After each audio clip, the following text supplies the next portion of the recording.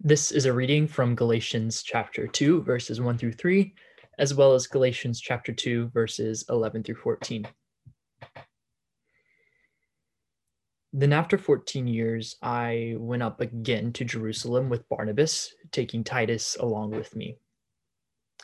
I went up because of a revelation and set before them, though privately before those who seemed influential, the gospel that I proclaim among the Gentiles, in order to make sure I was not running or had not run in vain. But even Titus, who was with me, was not forced to be circumcised, though he was a Greek. But when Cephas came to Antioch, I opposed him to his face because he stood condemned. For before certain men came from James, he was eating with the Gentiles. But when they came, he drew back and separated himself, fearing the circumcision party. And the rest of the Jews acted hypocritically along with him, so that even Barnabas was led astray by their hypocrisy. But when I saw that their conduct was not in step with the truth of the gospel, I said to Cephas before them all, "If you, though a Jew, live like a Gentile and not like a Jew, how can you force the Gentiles to live like Jews?" Good morning and welcome again to Trinity Heights Virtual Service. Hope you're enjoying your summer so far. Well, today we are in Galatians and we're in our fourth part of our series in Paul's letter to the church at Galatia. Now, when we first start reading Galatians, it seems as though Paul is trying to establish the authenticity and therefore the authority of his ministry. He starts out by saying, Paul, an apostle, sent not from men nor by a man, but by Jesus Christ and God the Father, who raised him from the dead.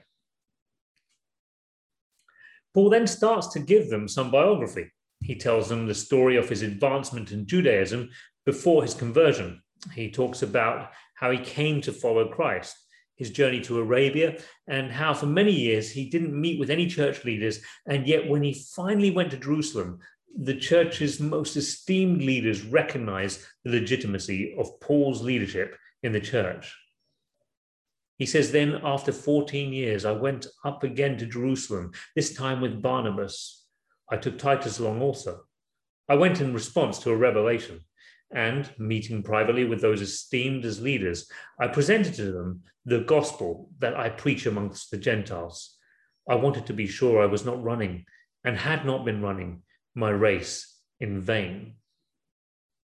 And then he says in verse 9, James, Cephas, and John, those esteemed as pillars, gave me and Barnabas the right hand of fellowship when they recognized the grace given to me. He's saying, look, what I have to tell you in regards to the gospel is not stuff I made up off the top of my head. It's not even something that someone else told me. It is something that God had revealed to me. And this has been confirmed by the pillars in the church, those recognized as leaders. So Paul is giving us his life story, it seems, in order to establish the authenticity and the authority of his service, his own service, and his own leadership within the church. But there is another reason why he's telling these stories. It's not just in order to present himself as a legitimate leader in the church. And he's not just trying to persuade them to listen to what he has to say next. These first two chapters in which he tells these particular stories, one after the other, is not simply a long lead up to the main argument that we'll eventually get to in chapter 3 after he's done storytelling.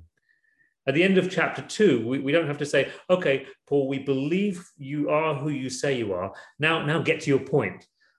He's already been making his point.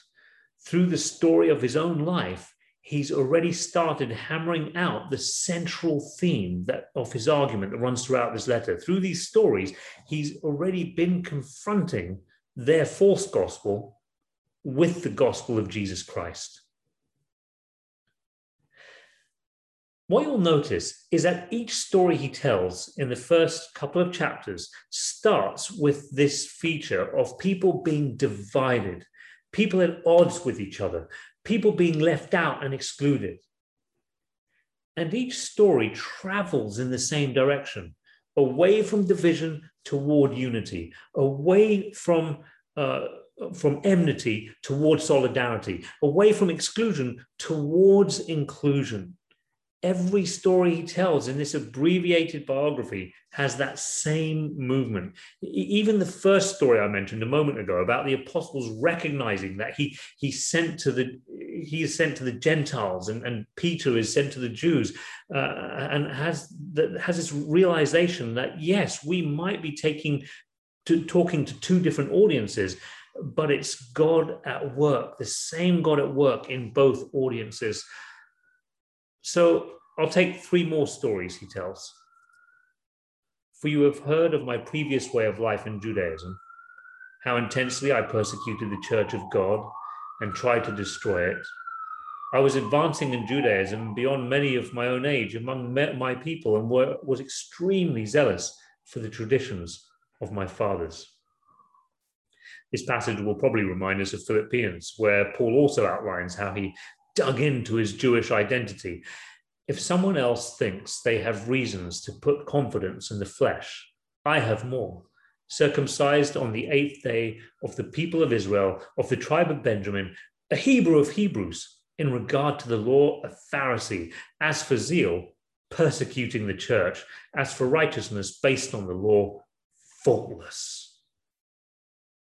So Paul at this point is talking about his national identity. Remember why. Paul is part of an occupied nation who had been occupied and then conquered again, first by the Assyrians, then by the Babylonians, the Greeks, and now they were brutalized by the Romans. Will they be exiled again, or will they just be wiped out altogether? Or will they have a very slow cultural death with pagan culture imposed from above, eventually replacing and displacing their own? And so when you are facing a crisis of existence like that, you dig in to your national tribal identity. And Paul is saying, look, I found my identity right there in my tribal Jewishness, to the point that if anything seemed to threaten that identity, if anything seemed to compromise that identity, then I would destroy that thing. So, of course, Paul was at odds with the church. He was at war with the church.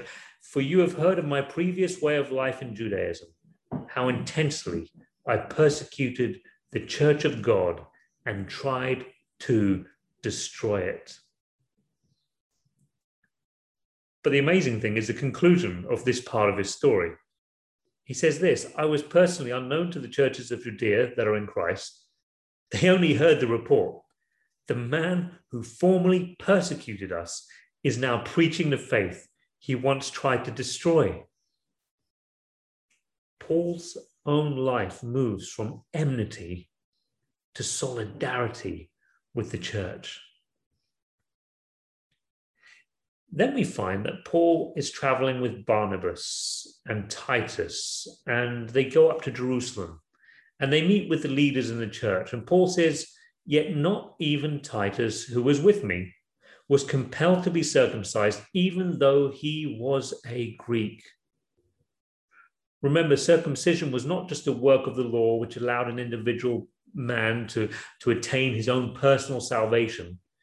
Circumcision was a badge of national identity. It was a cultural boundary marker. It was not about personal salvation, irrespective and independent of any particular community, but rather it was a way of saying, I belong to this specific community. I am a fully fledged member of God's covenant people. It operated something like a birth certificate or a passport. It's how you identified whether someone was in or out of the community.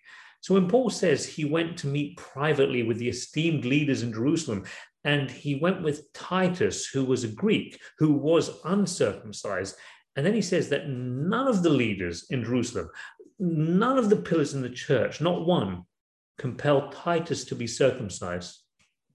When Paul says this, he's moving the cultural boundary marker. You think membership in God's covenant people is for Jews only?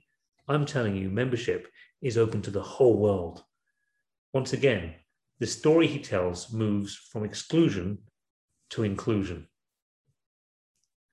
Then Paul talks about a confrontation that he had with Peter or Cephas.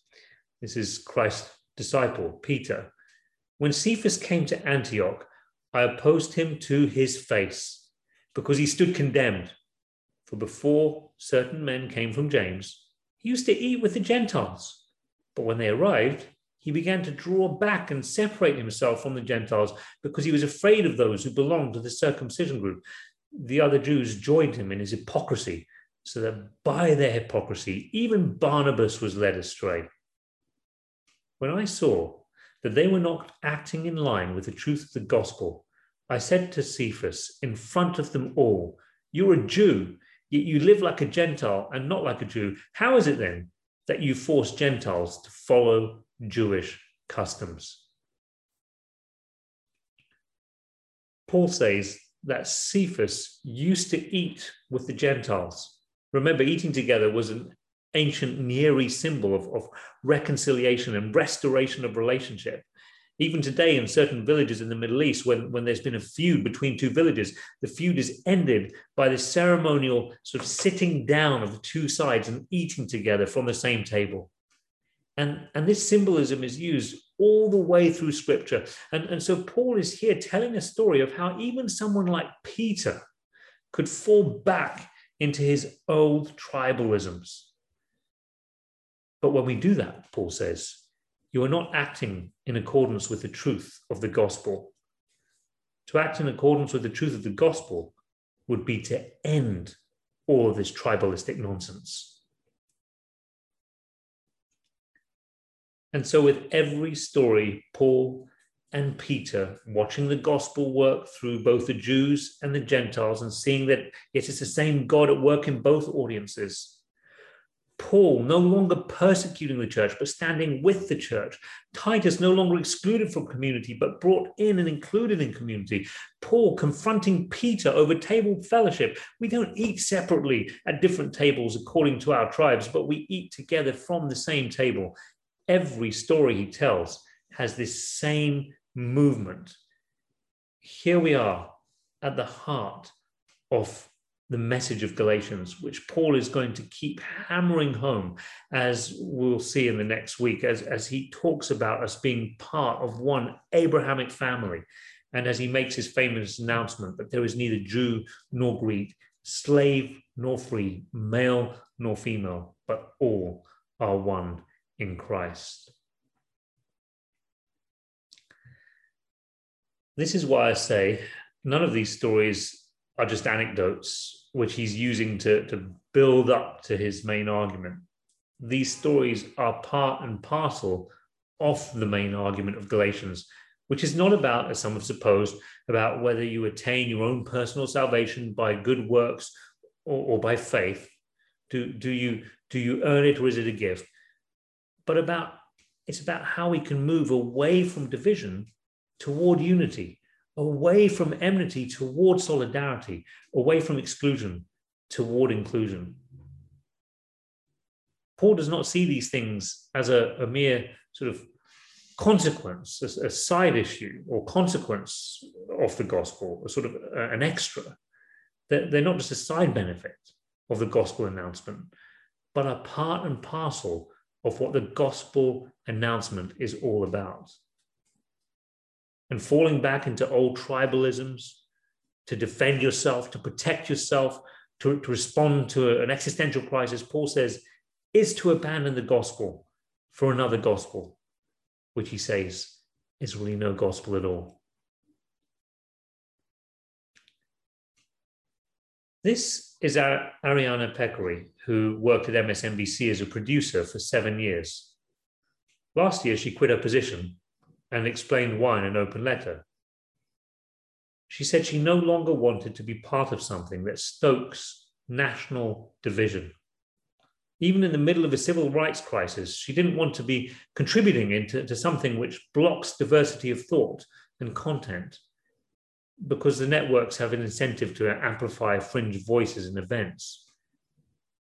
She recalls how one executive and veteran in the news media business had actually taken her aside and said, look, what you have to understand is that we are a cancer and there is no cure.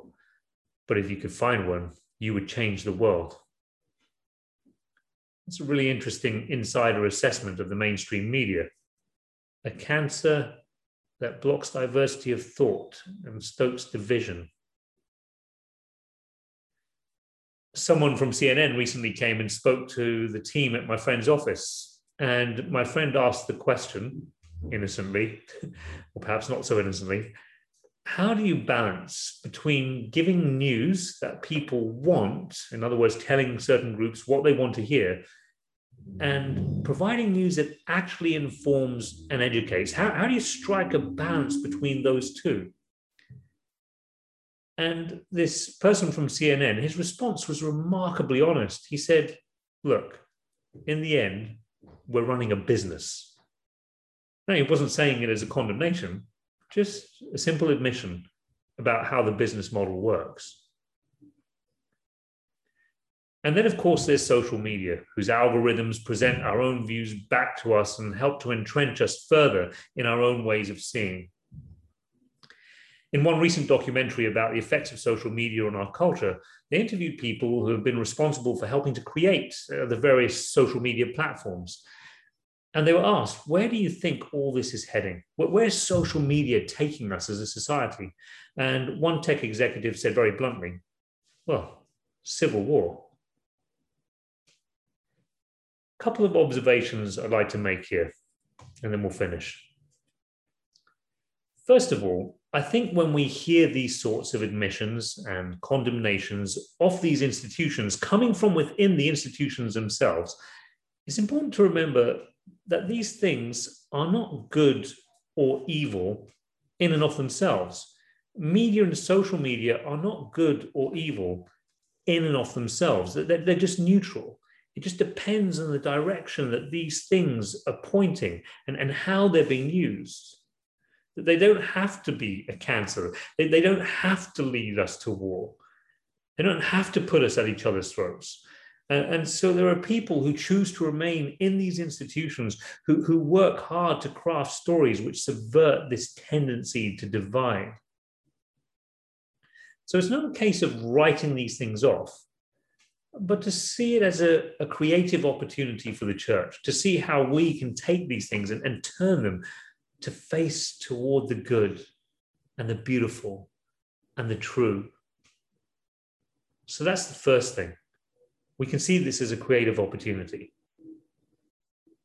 But second, when we talk about something as culturally ubiquitous as the media and social media, something that's so woven into the fabric of our lives, we start to realize that it will require a very, very deep consciousness and awareness of the insidious evil that is at work and operating through these mechanisms in order to divide us from each other. And that kind of constant presence of mind, that continual alertness and vigilance will be tremendous work at first, even just to be able to discern how and when it's happening.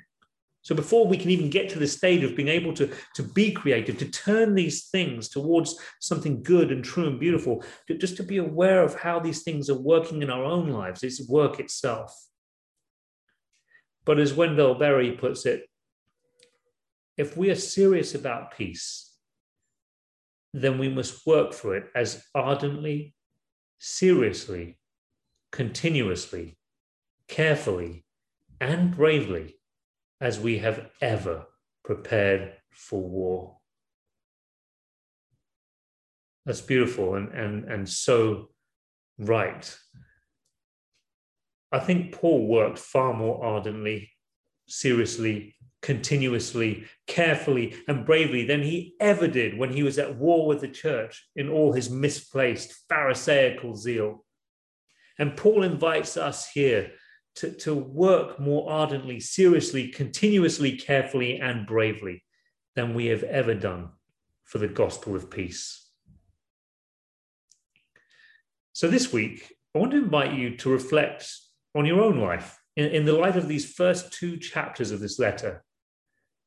How each story that Paul tells is about some sort of reconciliation, some sort of repairing of relationships, of bringing people together. And ask yourself this question: If you were to write a brief 2-chapter biography like Paul, could you fill it with those kinds of stories? Which stories would you tell?